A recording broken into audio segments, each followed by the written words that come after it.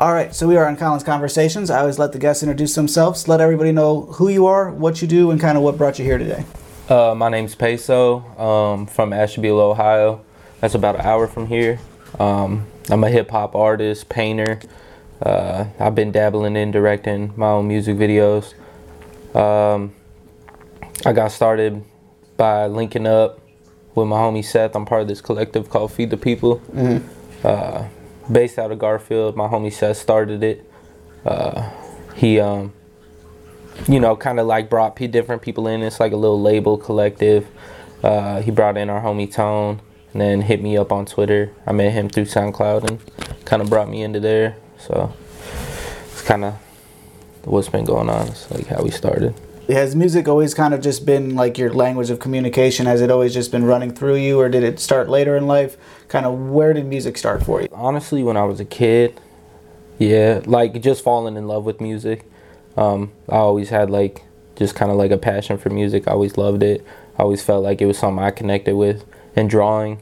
But I started dabbling in it maybe like 8th grade, my freshman year, just buying like a shitty $150 mic. $100 mic, maybe even less, and just ripping beats off YouTube and recording and stuff. It was never early on, it was never something like I took super serious. It was just something I loved to do. And in Ashtabula, there was like a little rap scene bubbling up. Ashtabula's always been known for like their post-hardcore scene. Like we really had like a dope punk and post-hardcore scene, like kids putting money together to buy like rundown spaces. Like we had this space called West End, and these two dudes from this band, damn, I can't even think of the name off top, they ended up buying that space and hosting free metal shows and post-hardcore shows. And we had like a little rap scene bubbling up, like a bunch of kids that were at different high schools, and like we had like the quote-unquote OGs who kind of like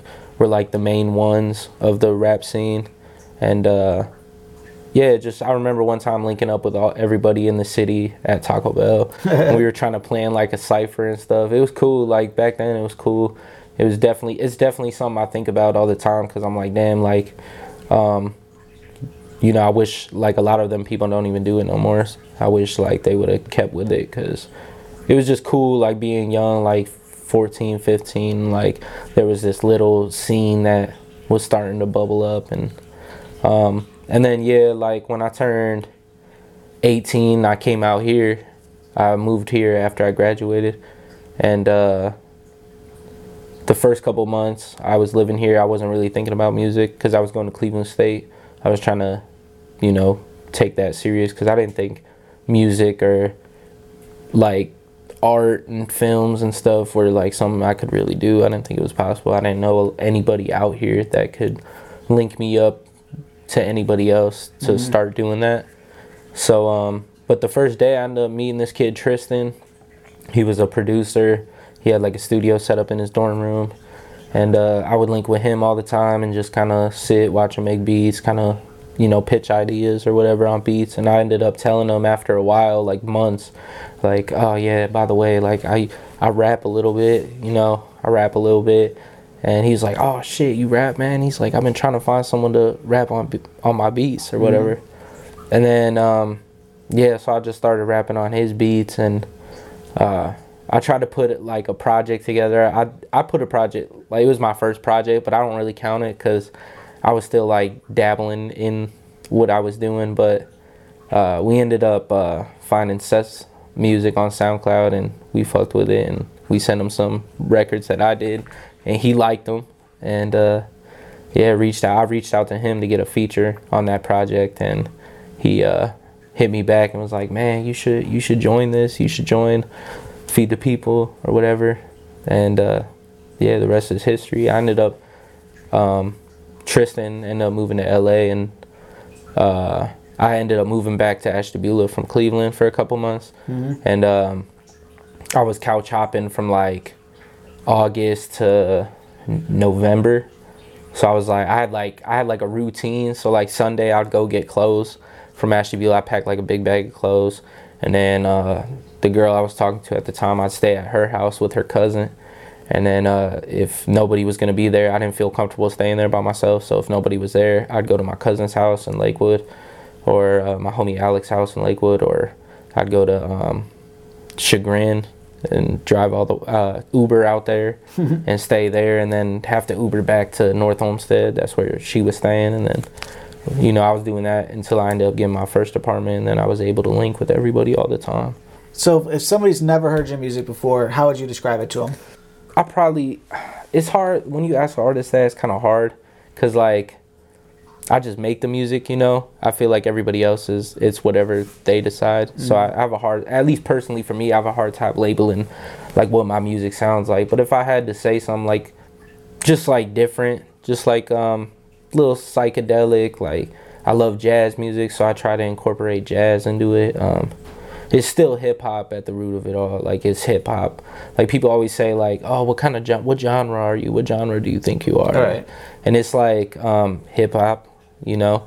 And it's like nowadays hip hop, you know, can be so much different things, but at the end of the day, it's still hip hop, still rap. People just incorporate different genres into their things. And at least recently, I've tried to incorporate like 1960s like psychedelic rock. Did you end up listening to that Amber Ice song?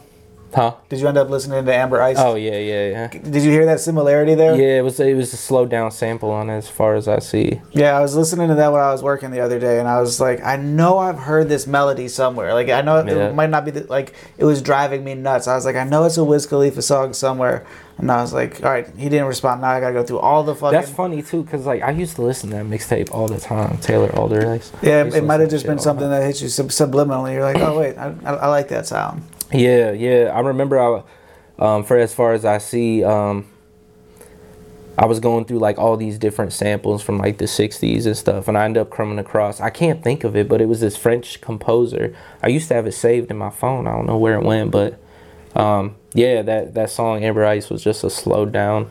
The same sample, it was just slowed down. It's funny how your brain, either an image or a sound, is just, after you've heard something so many times, you're like, you just associate it. It's like right there. Yep. Let's go into, part of getting on the show is actually having people take the couple seconds out of their time, which we always appreciate, to submit questions, whether it's video or through just about any way, but getting the fans involved. So for the segment that we call From the Fans, let's pull up a couple of these questions.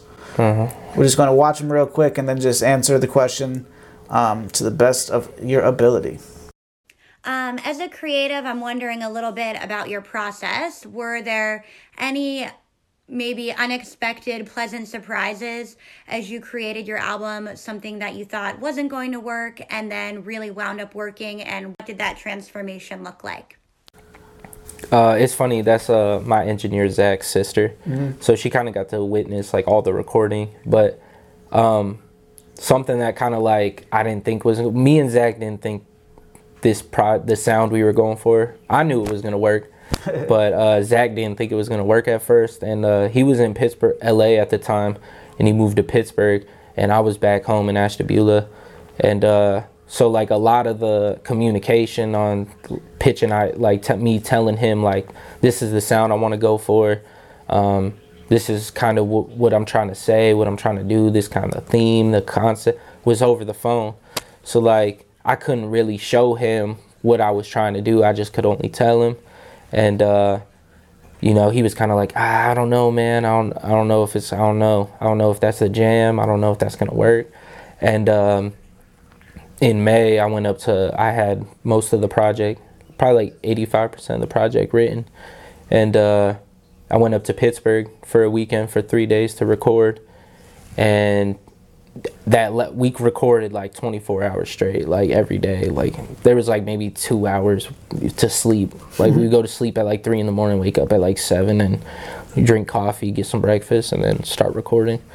And I think after that session, we kind of looked at each other and were like, damn, it worked, like shit. Like, so that was like something big too, because we played everything we recorded that weekend back from top to bottom, and we were like, fuck, like we did it. Like this is what I was going for, and we nailed it to the best of our ability. So that was something big, at least for me. And I know Zach, because he told me, he's like, man, I didn't think it was gonna work. He's like, he's like, because that was his first time hearing the album when I went up there and we recorded. That was his first time hearing the album. So yeah, that was big. Nice. Let's go into our second question.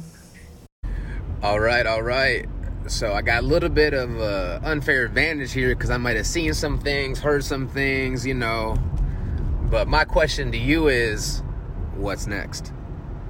The project is coming out within the next couple of weeks, so that's kind of what I'm focused on as of now. But after me and my homie Jason, we got plenty of like visuals that we've been planning and working on.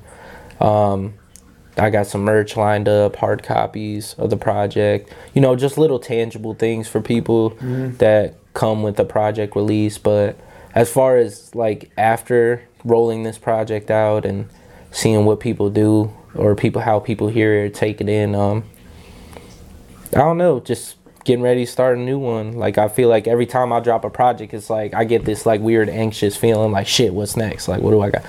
Like, what's the next? I'm always trying to work on something, because when I'm not working on something, I feel kind of like lost. Like, I feel bored and like, I totally get that feeling. yeah, like I need to work on something. So, but there's some things planned. The homie Seth, me and Seth got some shit planned together that I think is going to be fire. We'll pull one other one. We had a text question come in from Lucky, wants to know, you kind of touched on this before. You're going to be releasing your project soon. Does releasing it in a time of the COVID pandemic and all the other crazy things that are going on, how has that impacted the overall vision for the project? So when all the George Floyd stuff was going on, that's what it says, right, too? Yeah. So when all this stuff started going on, that definitely affected the project in the sense, like, I didn't feel comfortable putting anything out during that time. I had to call up some of the homies and just kind of get their opinions, because I just didn't feel comfortable dropping some shit, you know, and taking people's attention away, you know, from what was going on. I just didn't feel comfortable doing that. So I feel like I kind of put a pause on the project. I think I still dropped some singles, but I didn't really push them, you know, crazy, just because of what was going on. Me and Jason at that time, I had an idea to just like do a barbecue real quick and raise some money for some of the different organizations that were like, you know, like hands-on with some of them things. And so we just did this barbecue, raised like $2,000. Nice. We planned it in a week, and we posted on Facebook, and all these people were trying to donate, like, you know, and so that was cool. And that kind of helped pass the time while I waited. I don't know. Like I said, I just didn't feel comfortable dropping, so it kind of put a pause on things. So do you have any rituals for your music creation, and how do you beat writer's block is what they want to know. Okay, so ritual-wise, I have a process that Zach says is ass backwards, but whenever I go into a project, I always have the cover art done first. That's the first thing I have done, the title and the cover art. And I feel like having the title and the cover art done, that kind of dictates where the project's gonna go. So when I'm looking at the cover art, the beats that are going to be on the project have to match the colors on the cover. I don't know, it's just super weird with me. Like, if the beat does not give me the feeling of what the cover gives me, then it can't be on the project. So having the cover done and the title, that lets me know like where my head's at mentally to write the music. Like, what are some of the things I'm trying to hit on? What are some of the things going on with me personally that I'm trying to, you know, get across for the listener. But as far as like creating an atmosphere on the project with the sound and the beats, the production just has to give me the feeling that the cover gets. Like, I have to see those colors. And then writer's block, me and the homies had plenty of conversations about this, and I feel like we've always come down to the same answer, and that's you can't really have writer's block when you're well, you can, but you know, you're writing from your life, and you know, you're always constantly living, so you can't really you know, you got plenty of things to pull from, especially this year. There's been so much shit you can write about, you know, so much shit going on, and it's affecting everyone differently. But I feel like what writer's block is like when you know what you're trying to say, but you don't know how to say it. So I guess, you know, that's always the hardest part, figuring out how you want to say something. And I just let time dictate, you know, where I'm going to go. I don't try to force anything. I'm not, you know, if I'm having writer's block, then I just let it chill. Like, I don't need to work on it at that point right now. It's funny that they asked that. That's been a topic that's been covered on the show quite a few times by both authors, Writer's musicians, block? and Yeah. I think the best answers I've heard for beating writer's block are to you have to either gain life experiences, like kind of like you said, if you don't know what to write about, you either have to go do something else or go look at the same thing you've done from somebody else's perspective. Yeah. Curly Chuck was on the show a long time ago, and he said that his way he beats it is he just makes sure that he writes something every day. So it might not, like you said, it might not be the idea that he's trying to figure out might not get finished, but he'll do something different every day. Yeah. No, definitely. And like shit, yeah, just go outside, man. Just go outside, go do something, because I guarantee you're an artist, man. You go outside, you take a fucking... There's been plenty of times I had to take the RTA all around Cleveland, and I'd be on that bitch and just see some shit and just start writing. Right. You know? It don't... That shit might not even make a song or a project, but just the fact that, you know, it got written down, I could use that shit later. Yeah, it's just a new way to work that music muscle. Yeah. That kind of takes another question I love figuring out from musicians, because whenever I make content, as soon as it's edited and I think it's even halfway decent, I'm like, put it out. Yeah. Musicians are not that way. The ability to have an idea and just sit on, either make it and sit on it, or kind of be able just to slowly work on it is really impressive to me. Yeah. How do you know when a song is ready? I have a hard... See, I don't know, with artists, man... it's like a painting, bro. You just want to keep, you know, I paint too, so there'd be plenty of times I'd finish a painting and I'd hang it up, and if I felt any type of weirdness about it, like that painting was getting painted over or it was getting something added to Gotcha. it. And I feel like music's the same way, at least for me. Like, I treat music the same way. There's been plenty of times where Zach had to be like, all right, bro, this song's done, you know. You don't need to add to this song anymore. But I feel like that's a good thing and a weakness for me, at least, is constantly trying to add stuff that don't need to be added, or you know. But yeah, I always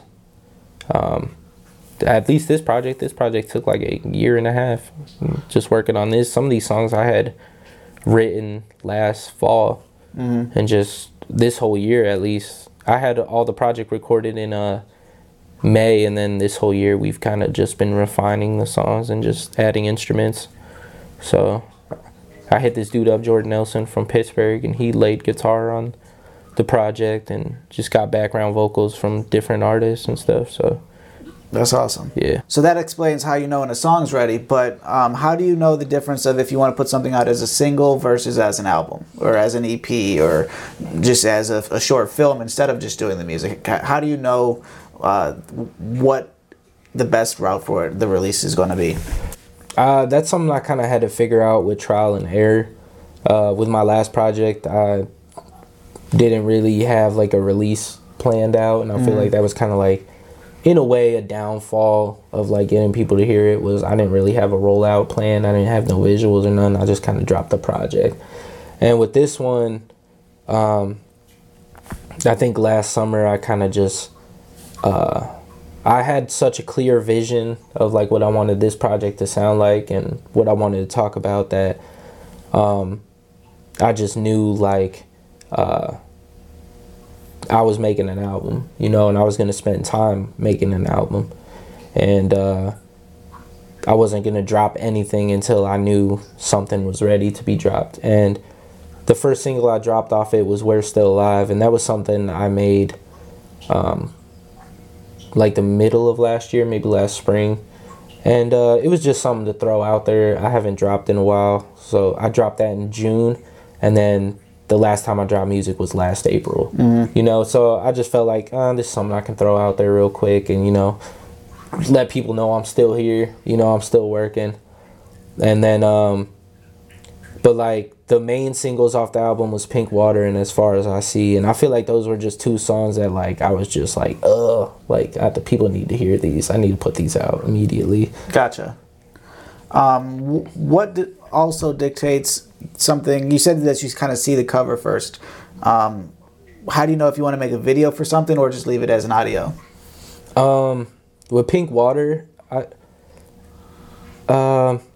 I think I just had an idea for the sound of that. Like from the sound of that song, it just gave me the like idea for the visuals. Mm-hmm. So like with that music video, I did kind of like I thought it'd be cool because the song's kind of funky. It's got like a little groove to it, and I thought it would be cool to do something like a Weekend at Bernie's. You ever seen that movie? Yeah. Yeah. So like do a Weekend at Bernie's with like just like a horror film twist to it.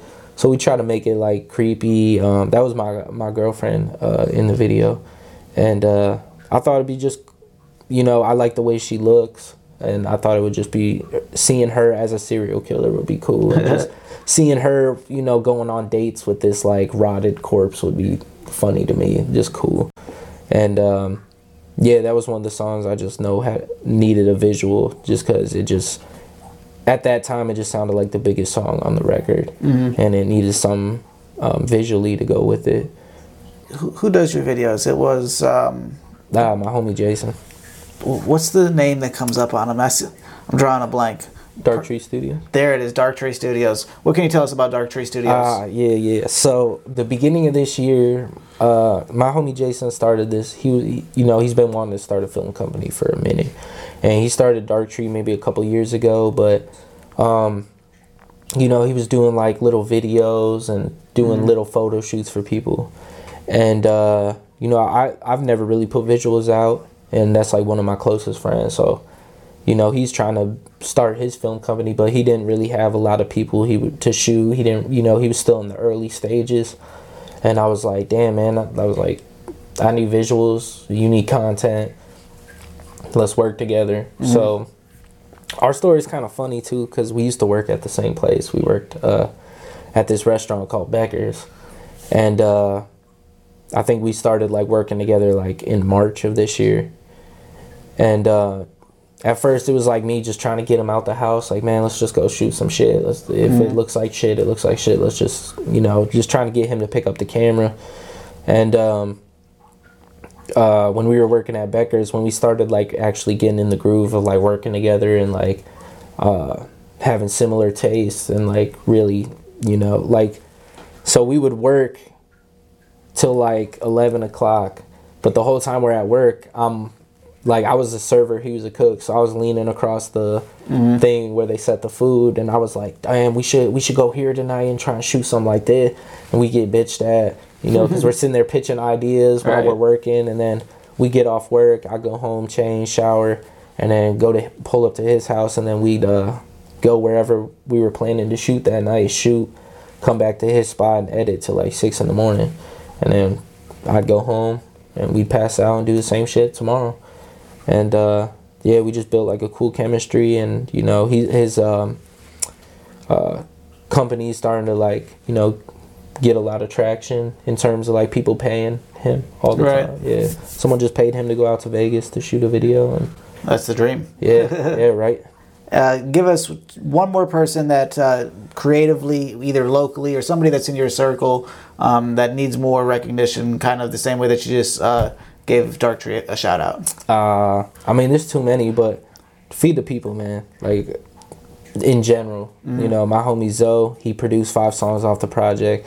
Best producer in Cleveland, one of the best at least. There's a couple other I fuck with a lot, but to me, he's definitely top 3 producers in Cleveland. He's like a chameleon, man. He can blend his sound into yours, or he can hear some of your music and know exactly what kind of beats you would like, and what he can mold his sound into yours. Seth, that's my brother. I think he's one of the best rappers in Cleveland, period. He's always inspiring me. Me and him got like this little competition, but we love each other's music. But if I can outdo Seth on a verse, then I'm all right. Right. And that's hard to do. He raps his ass off. And Tone's amazing, poet. Rapper first, poet second. He's got a book out, got another book coming. You know, Tim's got his own clothing brand, his own studio. He shoots pictures for damn near every rapper in Cleveland. Graphic designs for damn near every rapper. You know, we just got a sick ass collective, and you know, it started out as just some brother shit, you know, family shit, and you know, we really do this, and I feel like we need our roses. And Feed the People is also, you guys do a lot of charity stuff too, don't you? Yeah, we've done a bunch of charity stuff for real. Did that just kind of, just the morals of the group was like, we need to do more than just make entertainment, we need to do something to really give back? Or? Yeah, no, definitely. You know, we're all very much alike, like-minded individuals. I think that's kind of what brought us together. But when it comes to giving back, man, we really care about that shit. Like, all of our first shows that we did were like, bringing food to get in. Like, we didn't, all our shows were free, you just had to bring in food. Then we take that food to the food pantries, and we did a toy drive and raised like $1,500 worth of toys for the Boys and Girls Club. Yeah, we done a bunch of shit. We were a part of the Tamir Rice Foundation. They did a show at Mahal's. I think we raised like $1,500 for that. That was with a bunch of other artists too. Yeah, and then the barbecue, you know, that was a very, I mean, it was me, it was, you know, I was doing that back home, but, you know, still Feed the People, always. Like, I have my Feed the People shirt on. But yeah, we very much care about giving back. That's kind of like how, like, our first Feed the People thing was giving back food downtown. Gotcha. Or whatever, so, yeah. So something else that I always talk about with musicians, it's amazing to me how many people are broke, starving musicians, but they don't have any platform to sell anything on, and they don't really have an actual product. They're kind of just relying on that Spotify stream or iTunes, whatnot. What was the driving force that made you start a website? Because you have peso.bandzoogle.com. Yeah, I think it was just something like I needed to do. Right. Like I said with my last shit, I didn't have nothing. I didn't think about that shit. I was always music, art first. Like, that's my focus. I didn't care about none of that other shit. I just figured, like, the music would speak for itself, but that's just not the reality of things. Like, you need to, you know, you can make a fucking amazing body of work, but if you're not pushing the shit, nobody's going to hear it. Nobody's going to care. You know, so I feel like just kind of making myself a little more professional, getting a website and getting my shit together would definitely, you know, make a bigger impact than what I was making. Right. You know, make people take me a little more serious. And just kind of give people a place where they can find all my shit. Right. I'm trying to remember how Bandzoogle works. Do they have a free plan? Is that why they still have the Bandzoogle in the name, or is it just still the trial period for you? I think it's still the trial period. You want to make sure that you pay the people and make sure that you get the peso.com URL. the shortened URL, just to help with not only people remembering it, but the analytic side of that too. But Bandzoogle is phenomenal. I've made websites typically out of WordPress or different things like that for clients, and you cannot beat the price and the how easy it is to use Bandzoogle. Yeah, no, it's super easy. And where you really can't beat them is once you start selling music through your site, the processing fees are next to nothing, where in almost any other way that you could process it, you're going to lose way more money just getting it processed. Let's see, what do we have here? You said that you wanted to make kind of just the place where everything is. What do you see coming from your website anytime soon? Are you going to kind of completely revamp it? Because you said that you're a very visual cover art person. Every project, are you going to revamp it? Or as the artist that's getting into websites, what's your vision for your website? Oh, yeah, definitely revamping it. Like I said, this is kind of early stages. It's the first time I ever made a website for myself. We just kind of always had the Feed the People website, but yeah, revamping it. Like, I got a bunch of new shit coming that I'll probably post up. The media section will be looking much cleaner, much more full, bunch more visuals, and I did a bunch of conversation pieces for the album, talking to, like, me and my engineer got one talking about, like, just the creative process we both had while making the album, and I got one with Jason. Talking about just like the visual aspects of the album. That's beautiful. Yeah, so you know. I don't know how many people miss out on that opportunity. I always say every musician should have, like we were saying kind of before we started, that you should have a podcast. Yeah. Because if every project you do a little bit of the behind the scenes stuff like that, and then you could throw a clip of the song behind it, or there's so many ways to use that as your promotion. I mean, that's essentially all this show is asking you those same questions you could ask and just answer yourself into a camera. Yeah. But to have that footage yourself is huge. Yeah. No, it was definitely something I think that was early on that I wanted to do, was just sit down and talk about the album and stuff. I feel like that was another thing I needed to get, better at, was just opening up and being like, this shit's fire and this is how we made it. Right. know? So that was always cool. And then the only other thing on your website that I would recommend is actually making a form on the contact me part. Yeah. They should have that option available to you through Bandzoogle. This should be pretty easy for you to put in, just so it's the easier it is for people to input a question or input booking information or whatever. Definitely makes the difference. Who are these people in the background? Is that stock image, or do you have a band I don't know about? I think that's stock image. That's all right. I got a band. I was like, man, I know he has producers and everything. He's got a whole band behind him. Man, that's the next step. Let's move into actually talking about a couple songs specifically. What do you do distribution-wise? Are you a distro kid, or how do you get your stuff on? Kid. I was distro kid, but fuck distro kid. I want to hear it. What do we not like about them? Oh man, every time I try, when I try to get these releases out, man, they fuck my shit up. They didn't even drop it.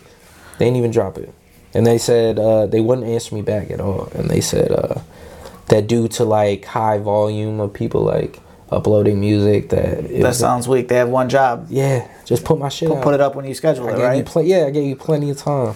So I switched over to TuneCore, and they did that shit in a snap. And they answer me back every time I hit them up. What is that, TuneCore? Yeah. I'm not hip. I gotta go look that one up. Yeah, it's cool. It's all right. So basically what I want to do now is essentially what you said that you already got done, and we're going to try to compete with your own branding of it. Kind of go through a couple different songs that both you sent me and that we already have available to us on Spotify and whatnot. Kind of give us the behind-the-scenes story, kind of the idea behind it, if there's any perspective that the listener might not catch, or any influences that we might not have picked up on. Yeah. I never would have known that you were doing 1960s psychedelic. Yeah. You know what I mean? So, like, uncovering those gems is what I want to figure out. Yeah. Let's start with, what can you tell us about As Far As I See? As Far As I See, it started out as a collaborative beat from Zach, or Zoe, and this dude Sam, who used to work with us. And the first beat didn't come out right, and I was pretty pissed off about it. And I ended up finding this sample, and it just like connected with me in terms of just the groove and the vibe and kind of the atmosphere the sample was creating. And I knew it was something that Zoe could flip. And me and Zoe made it in like 30 minutes. We just threw the drums. He made the drums real quick, and we just, played with it a little bit. And I think I wrote most of the song that night. And I feel like it's definitely like one of them anchor songs on the project that I feel like is a moment. I think that's why I wanted to, because I was initially going to save it for the album. Like I felt like it was one of them songs, you got to save this for the album. But it was just too good. It was one of mine, Zach, and Zoe's favorite songs off the album, and I felt like people needed to hear it. I feel like my one homie Jason said, he's like, it's like riding in the desert. That was the kind of groove that it was given, like riding in the desert during the sunset. And lyrically, I think I just wanted to get out of my comfort zone a little bit and try to do something different. That's why on the first verse, it's a little more like kind of freely singing and stuff, like building a groove and not really rapping, just kind of freely singing, and then progressing into the verse. That was actually a pointer my homie Alex said. He's like, bro, this shit, because it didn't have a second verse. And then he was like, I think you should add a verse. And I didn't really know where at first. And then I kind of found like a little pocket that I could put in, and we ended up just stretching the beat and throwing that. And then I recorded that and threw it in there, and it'll make his song way better. It was probably one of the more complex songs I did. I think it had like 48 stems in terms of like vocal stackings, and, which was like a big progression for me. Trying to figure out just like, because that was another thing I wanted to get better at going in this album was just songwriting in general and like structuring and arranging. And I feel like this song was definitely something that showed like, damn, he got way better at that. And that was what I wanted the record to be. Do you have any formal training in songwriting or composition or anything, or just all self-taught, YouTube and friends? No, it's just shit, man. I don't even. Well, for this album, just studying other, my favorite artists. So I like for this project, I listened to a lot of Queen, The Doors, Beach Boys, Elton John. Just because Black Sabbath, just to listen to how they structured their songs and how like their vocals were stacked and what kind of background harmonies they were doing and stuff. Just try and get some influence because that's where I was pulling from. Nice. I'm gonna play a couple. Yeah, this is a bop. And this sample here, this is the one that was some 1960s dude, right? Yeah, it was a French composer. I forget the fucking name of it. Where do you find samples? Do you go just looking for the oldest, randomest stuff you could find, or like what's the process of you kind of looking for those sounds that you're already knowing? So like I knew like 1960s psychedelic music was just something I grew up on from my grandma. Like she would always play The Doors, Pink Floyd, Jefferson Airplane and shit when I was a kid, riding in the car with her. And that was something that just, I was like, that was always my shit. And was a vibe that I just felt like wasn't done in hip hop yet. And so like looking for samples or whatever, I just knew hella bands from that time. So, right. Like Iron Butterfly and Moody Blues and stuff, just diving in there and just going farther down the rabbit hole and finding shit I didn't know about and just listening. I listened to a fuck ton of music before I started making this. And I found a lot of them samples just diving on like YouTube psychedelic playlists and going through everything and shit until I found the right ones that hit me. Another cool thing, Jim Morrison is sampled throughout the album. He's sampled like 5 times. Was this part of what you made in that marathon session in Pittsburgh? Hell yeah, dude. We did like 8 records that weekend. And I ended up doubling back in August for another weekend, and we just went through and polished those ones up. Yeah. I asked that because it's funny how you go back way deeper to like the Doors and whatnot, but to know that it's made in Pittsburgh, like it has a very like Mac Miller feel to it, kind of, and same like you kind of said how it's not just going right into the rap, like it's kind of not the same by any means, but a similar kind of the way that he progresses from some singing into some other things. Yeah, I used to hate that shit, but now like I fuck with it. Hey, what, singing or? No, just getting the like, oh man, because I was in Pittsburgh one time, and well before that I would get the Mac Miller comparison all the time, and I was upset about it because I just thought it was a disservice to him. I was like, man, that's disrespectful as hell, but that's one of my favorite artists. And when I was in Pittsburgh, a bunch of Pittsburgh kids like, bro, you remind me of Mac, and I was like, fuck, man. I was like, damn. It's just because that was around the time he died, and that was on Penn Ave. We had a show on Penn Ave, and it was just dope. Like like now I kind of like, all right, appreciate you.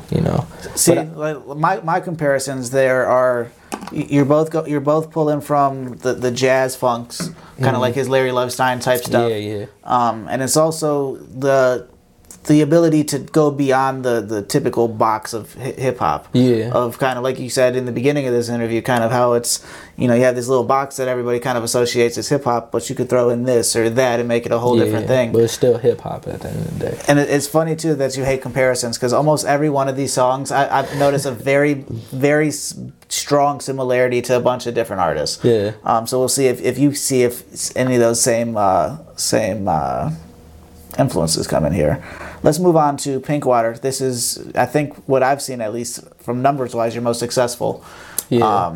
It's also got the most unique visual for it. Yeah. What can you give us on the behind the scenes of Pinkwater? Pinkwater. So when I didn't have a beat for this song, I wrote it without a beat, like the verse, the hook, like everything. And I remember sending a voice memo to Seth, And I was like, what do you think about this? You know, I don't got a beat for it yet, but what do you think about it or whatever? I had the whole song written besides like the outro. And I ended up getting in contact with this dude, Zachary Williams from LA. He goes by Blue Magic. And he sent me some beats, and Pink Water, the beat for Pink Water was one of them. And I ended up recording that song. And that was one of our favorite records. That was hella people's favorite song off the, like when I was sending that shit to Seth, or like all the people that like opinions I care about when it comes to my art and music, they were all jamming that, like they were all loving that song. And that was one of the songs where I just feel like that was probably my most, at the time recording that was probably my most different in terms of like, I've, you know, never done like a, Seth told me one time his mom came downstairs when he was playing it while they were all kicking it in his kitchen, and she thought it was Funkadelic. She was like, is this Funkadelic? He's like, nah, this Peso. And he told me that, and I was like, damn, that's what's up, because, you know, that's like the vibe, the time, like that time is what I was trying to inject into the album, just that early 70s, 60s. But yeah, Pink Water was definitely one of them jams, man. In the outro, when you hear all the vocals stacked, we didn't really know what to do at the end, but we knew we needed something. We needed like a cool little outro. We just didn't know what we wanted to do. And we were listening to it. And I ended up just singing like a little melody, you know, trying to find something. He was like, Zach was like, yo, that's it. He's like, you sing. So I did all my singing parts, and then he went behind me and did all his, and then I dubbed his. And we were trying to do like a Beach Boys type thing. You know how like they be stacking all their vocals, that barbershop quartet shit. Right. So yeah, we tried to do something like that at the end. And I feel like it was just a cool vibe, you know, fun record. And just something I've never done before.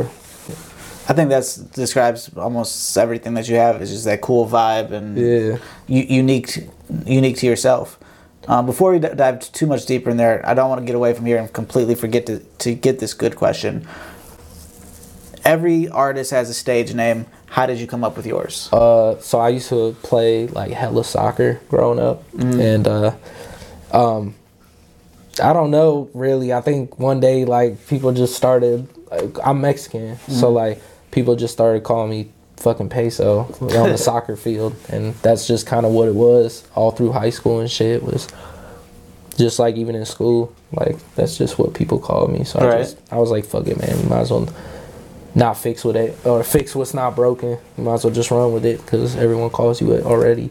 That's a much better story than people that like make up their own name. Nah. Like at least yours was given it, you know. But back into Pink Water.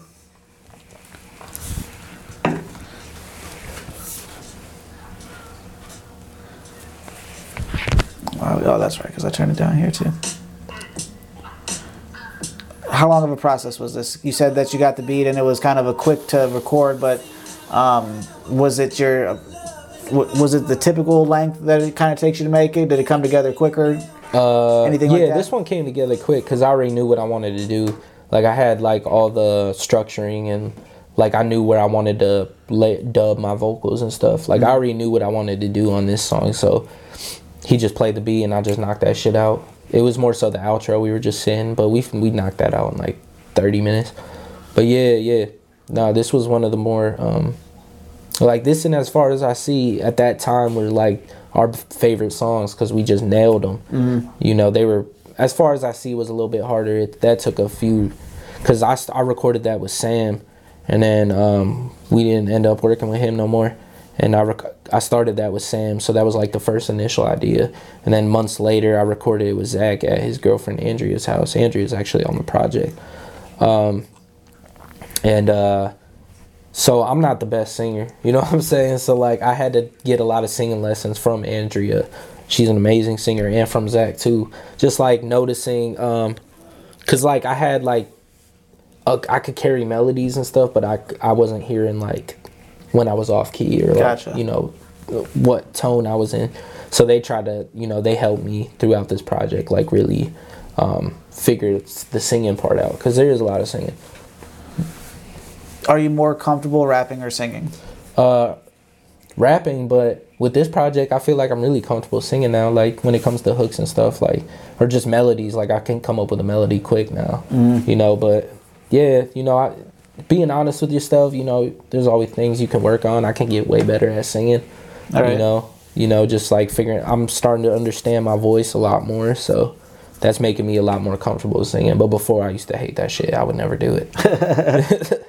Did you hate it just because you were self-conscious about? Yeah, a little bit. Yeah, because I really wanted to. I really wanted to sing on my records, but I was like, oh man, I don't know if I can. Man, I sound like shit. And I remember the first song when I linked with Zach that I tried singing. It just was not. I was like yelling in the mic. They was just not going. But you know, through trial and error and working on it, yeah, sounds good now. It's definitely. Again, it's unique to you. Like nobody else sounds like that sound. Yeah. Like you're not the on the radio squeaky clean singing. Hell no. But like it's also not like, oh damn, like it's like somebody skinning a cat. You know, like it's your own unique. And on each song, you kind of, I don't know if it's the way that they produce it, but like your voice kind of takes on a lot of different sounds and a lot of different tones. No, that was just like playing. So like one of the criticisms that I've heard like from this one dude. Was when he listened to my project, he was like, not this new one, but my last one, he was like, I just don't hear a lot of, he needs to play with his voice more. He's, you know, he's kind of doing the same thing with his voice. So that was like something I took to heart, like on this song. I was like, all right, bet. Right. Like I could, you know, because I knew, I always hated my voice whenever I recorded music. I just it's such a weird, ever since I started doing podcasting, I'm sure you had the same feeling too, where for 10, 20, 30 years, you thought your voice sounded one way. And when you hear it recorded, you're like, that's what I really sound like? Yeah. Oh, man. Yeah, so that took some getting used to. I fucking hated it. I hated it. And then as just recording more and performing with people more and, like, performing in front of people more, like, people would always say that. They would just be like, bro, your voice is unique. Like, I fuck with it. Right. I like it, you know. And then, you know, I kind of, you know, started liking it. I was like, all right, man, I can do a bunch of different shit with it. So that's what I tried to do on this album. Nice. Do you know Scuff Mixon? Yeah. Well, I don't know him personally, but... you know his music, though? Yeah. He's another one kind of in the same right of, like, that. His sound, nobody else sounds like that. His version of singing. He just did that collab project with... Blockhead? Yeah. How'd you like that? That's my dude. Oh, I fucking love it. Yeah, that's one of my favorite projects out of Cleveland so far. Blockhead. There's been a lot of, bro, there's so many dope ass artists in Cleveland. Like, there's been so much good music. Like, I just made a post the other day, like, just all my favorite, like, Cleveland projects that have come out. I think I saw that. It was, like, your top 5 or something like that. Yeah, tones of what to come. That shit was beautiful. Super intimate. Loved it.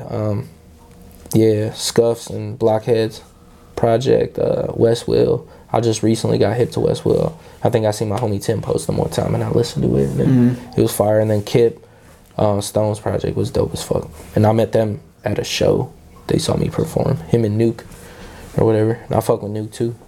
Yeah, Nuke was on the show. It was funny thing too was we did a lyric test, kind of just, you know, with a lot of different rappers. You know, you go one way or another. But I was doing a lyric test with them, and Nuke's on camera, and Kip's just off the camera, and I paused it right at a spot of a much older song in his catalog, and Nuke is just like, you see the gerbil going, and Kip's over there like, if you want to phone a friend, I know it. Like, it's great to see guys that are both as talented as they are, just kind of they feed off each other. Yeah. If there's a song with one of them individually, it's great, but then when you put both of them on a track, it's just completely different. Yeah, that's what was, I feel like that's when I joined Feed the People, that's something that just changed, like, my progression completely, because I started, like, you know, when you're around them great-ass artists and artists that you're inspired by, and you're like, damn, man, this, you know, you just get better, you know. You just you don't want to be the weakest one in the, you know. Nobody wants to be the weakest one. Yeah, hell no. Let's move into, what can you tell us about Downhill? That's one of my favorite songs off the record. It's probably not my favorite song, but it's one of my favorite songs because I feel like it just starts the album out. Like, I think it's the second song on the album. It just like comes in. It's like one of them in your face, like, just like, and I feel like it encapsulates the whole album completely. And so it started out as a beat by Zoe, and I ended up not liking what I recorded on the beat. And this dude hit me up on Instagram. His name's 36 Samurai. Hit me up on Instagram. He's like, yo, I listen to your music. I'll fuck with it. And he's like, yo, can I send you some beats? I was like, yeah, man, of course. So he sent them, and that beat was one of the ones that were in the pack. And I knew I had to record on that shit. And when I recorded the first verse, the hook, it was a cool song. You know, it was a cool song, but it was missing something. And I ended up writing a second verse.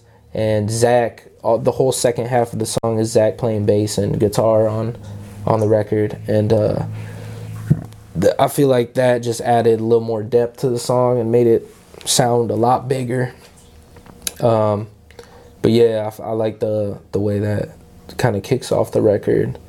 Got some bars in there. Some bars. Let's go a quick little bit through it. It starts off very like. Yeah, it's got Funkadelic sample in there too. Right there. It's to me that's I see I'm trying to think of the House Falls On or Wizard of Oz. Wizard of Oz. It's very Wizard of Oz. Alice in Wonderland. That's my shit. It's actually, yo, you wanna know what's funny? If you go halfway through the songs, it's got the witch from the Wizard of Oz. Does it? Yeah. Yep. Right at the transition.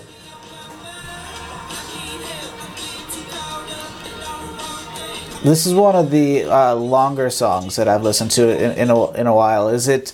Are you conscious when you're making a song of the length of it, or is it kind of just whatever it takes to get the thought out? Nah, I don't care. I know like we're in like a microwave generation. Like a lot of people's songs are like barely 2 minutes. That kills me. Touching 3. I don't really care about that shit. That was something I really thought about. I was like, damn, man, all these songs are like 4:30, like, but I didn't care. Like I was like, man, because if I was to take anything away from the songs, it would just like water it down and be boring as fuck. I was like, nah, man, I'm just gonna make whatever the hell I want to make. If it's 5 minutes, 6 minutes, it don't matter, as long as it's compelling and the song gets interesting. Because I can understand when a song is like 5 minutes long, it can be boring as fuck because it don't take any twists and turns. It's just straight ahead, narrow as hell. So like with these songs, I try to do a bunch of different shit, like, I think too with what I was thinking, because I noticed that, like you said, that you're right around the 4 minute mark on a lot of different things, where knowing too that you like to do those really interesting visuals and things like that, to have a longer song gives you the ability to tell more of a story and a visual as well, I would think. Yeah, absolutely. It gives you a lot more room to work with. But I don't know, I've always been a fan of just like long songs. Right? Nothing wrong with that. No, hell no. Keep it interesting. I think the only other one that we didn't cover that we needed to was It's All Good Till It's Bad, right? Yeah, love that song. What can you tell us about that? Yeah, that's one of my favorite songs off the album. They're all your favorite. Yeah, I know, man. They're all your babies. Sucks. You can't really pick. That's what's crazy. Like next week, it's gonna be some other shit. But yeah, I mean, that's the beauty of making music, man. Like I love all the songs on this record, but this song in particularly, it was a struggle to like put together. We just couldn't. I just could not figure out like I wrote this song like a year ago. I think I had the verses and the hooks all done, all written, and then but I didn't have the beat. I didn't have the beat for this one, and then I ended up getting it from Blue Magic again in that beat pack he sent me. And when we first did it, I was on the hook. I did all my vocals on the hook, and I did the verses. And it was just not. It was missing something. It wasn't hitting. How it should. I feel like this is one of the more like introspective songs, and it just wasn't hitting on the hooks like it should. And Zoe was working with our dude Cam Stevens, and super talented dude. He put out a project, and I listened to his project. And I was like, oh, yo, this is the one. Like, I need this dude on this song. Like, he would fit it. He would bring it to add that color to it, the texture. I loved the way his voice sounded. It was like a little raspy and smoky. I was like, that's perfect. So I hit him up. I sent him the song. He was like, he was like, all right, bet, bro. I'm gonna listen to it. And he hit me back. He's like, oh yeah, man, I'm down. And so we linked up at his engineer Neek's house. and he knocked out the hook or whatever, and it was easy. You know, it was. I love them sessions when it's just like you just go in, you know what it is, you knock it out in 20 minutes, and then he got Wingstop for everybody. It was smashing. And Wingstop, if you hear that, we would need a sponsor. Yeah, absolutely. And yeah, getting his voice and his inflections on the song instead of mine, you know, I feel like was one of them moments for me personally where it's like, because everything before that was all me, you know what I'm saying? But with this project, I wanted to collaborate a little more. I wanted to get more people on it. And that was one of the sessions that like made me happy that I did that. Like, he sounds way better than me on this, and it makes the song much better. And then we were about done wrapping the album up a couple weeks ago, and we were kind of going. I was coming up here, and me and Zach were kind of going over the last couple things, and Andrea really wanted to get on it, and that's the singer, the woman, the female voice on there, and I was all for it. I was like, hell yeah, because I knew she would sound good with Cam, and I wanted to hear that. And she threw her vocals on there, and it just elevated the song so much better. Like, because I feel like the album didn't have that, like, it had all these bops and good vibes, and it was kind of taking you on the journey, but it didn't have that climactic moment, you know what I'm saying, on the record yet. And I feel like that song was kind of it. In the placement that we put it at, and just how we did everything, it was the climactic moment that the record needed. Gotcha. Let's go through it real quick. See if anything else pops out to you.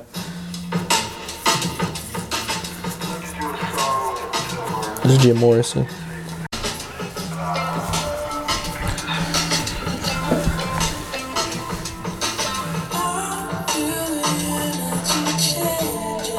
So before, right now we have a female voice there, but before that that's Cam.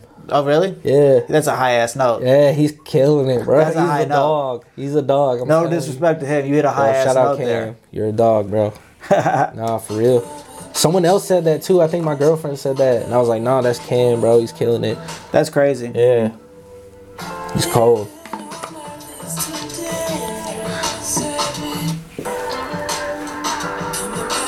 Now that's real guitar we have on there, or is that samples? Yeah, that's Zach. That's Zach playing guitar. It used to be a saxophone, but we took that out. And Zach played the guitar on it. How do you know when it's the right time to use real music or real instruments opposed to going with the digital and going that route? If I had the access to it, it'd be fucking real instruments all around. You know what I'm saying? That's something I'm still trying to tap into, just like, you know, knowing what songs need real instruments. Like with this album, I feel like we incorporated a decent amount of real instruments, but you know, that's something I'm trying to do a lot more. I just kind of got to get my, you know, my reach out there a little more. Right. You know, but I've been building that up now. I got like 4 people that play guitar that could easily throw some shit on a record. I think that really makes a big difference on a record. I mean, like you could definitely not always can you tell if it's done properly, but like it adds that human feeling back into it. Yeah, man. Like, and yeah, that's something I definitely want to do more, is just work with actual musicians and work together. Like I love collaborating now, and that's something I definitely want to do a lot more. There's just so many dope ass artists, even locally, just so many good artists that I would love to work with. It's amazing to me with the podcast how many local artists there are. Oh, there's a fuck ton. It's crazy. Like, it's insane how many people are either making music or making paintings or, you know. It's crazy. It's crazy. And I haven't even met everybody in the city, but the ones that I have, like, I've met a lot, and the ones that I have are just raw as fuck. They're right. Just crazy good at what they do. Let's kind of wrap this down. We're a little bit over an hour, which is all right. Is there anything that we didn't cover that you think we should cover, or any songs that you want to bring back up that we didn't hit all the way through?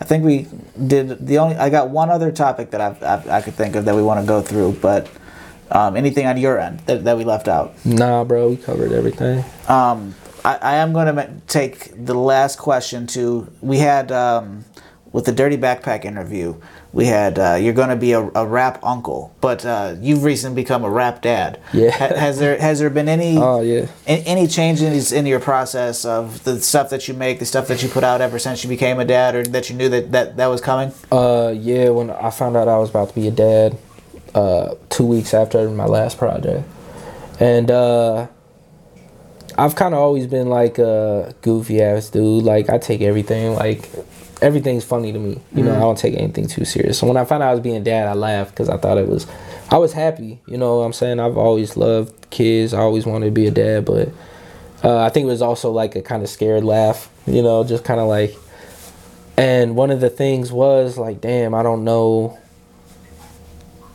how music is going to fit into this. You know, I don't know what that's going to look like. So there was a couple of dudes, rap dads, who are out there that I talked to kind of ask them, like, man, how do you balance your art and music and being a father? And they all pretty much said, man, you just got to figure it out when it happens. Like, as you're going through it, you got to figure it out. And that's literally what you have to do, man. You can't explain to people, like, this is how you balance being a dad and making music or making your art or whatever. Like, no, you just got to do this shit. And it's hard as fuck. Like, it's not easy. The only times I would get to myself to write and shit was sitting in the car. You know what I'm saying? And I'm very much one of them people that need space to think and, like, process shit and just trying to work on shit. So the fact I didn't have my own space anymore was something that, you know, was a hard adjustment. But nah, man, this dad shit's been fun. And it made me a lot more like, all right, bro, like, it's now, like, you gotta, you know, do this shit now. You gotta get up, and if you want to do this shit, you gotta do it now. Like, it made me a lot more aggressive in making music and, like, trying to make quality shit, you know, not wasting any time on some weak shit, you know. Like, I was trying to make the best shit I could. I called Zach that night and I was like, bro, like, you know what I just said, like, bro, it's now, like, I'm about to be a dad, man. That was the first person I called. I was like, bro, I just found out I'm about to be a dad. Like, it's now or never. Like, I got, you know, whatever I gotta do, if I gotta drive out, you know, to wherever to record, like, you know, I'm not trying to work with no one else. Like, you know, I'm down to do whatever. And yeah, that's kind of what happened. I'm thankful, you know, I got a you know, baby mama that's, like, supports me, you know what I'm saying, like, supports what I'm doing. And you know, there are them times where it's like a little struggle, you know, where it's like, man, I probably shouldn't go out there. Like, I don't like staying away from home too long, you know, away from my son too long, because I start feeling some type of way. Like, I'm not, you know, it's just a me thing. I start feeling some type, like, man, I'm not, I should probably be home right now with my son. But yeah, it made me a lot more mature, a lot more aggressive on what I want to get done, and it's been cool. Yeah, it's cool. I love it. Absolutely. The way that I end every interview, I'm going to get up, I'm going to reposition the camera. We call this the digital soapbox. You're going to get 1 minute to end the interview on any note that you want, whether you want to use it as a promotional, let everybody know where you're at, whatever you want to do. But let's get the camera dead on you. Yo, what's up, everybody? My name's Peso, man. You can follow me on Instagram at SmilePeso. You can hit me up on Spotify, Apple Music. Follow me on Twitter at SmilePeso. Make sure you check out the album. It's coming out December 11th. Be sure to look for that. A lot of cool ass shit coming. Just stay tuned, man. Just stay tuned. Shout out Colin Conversations, man.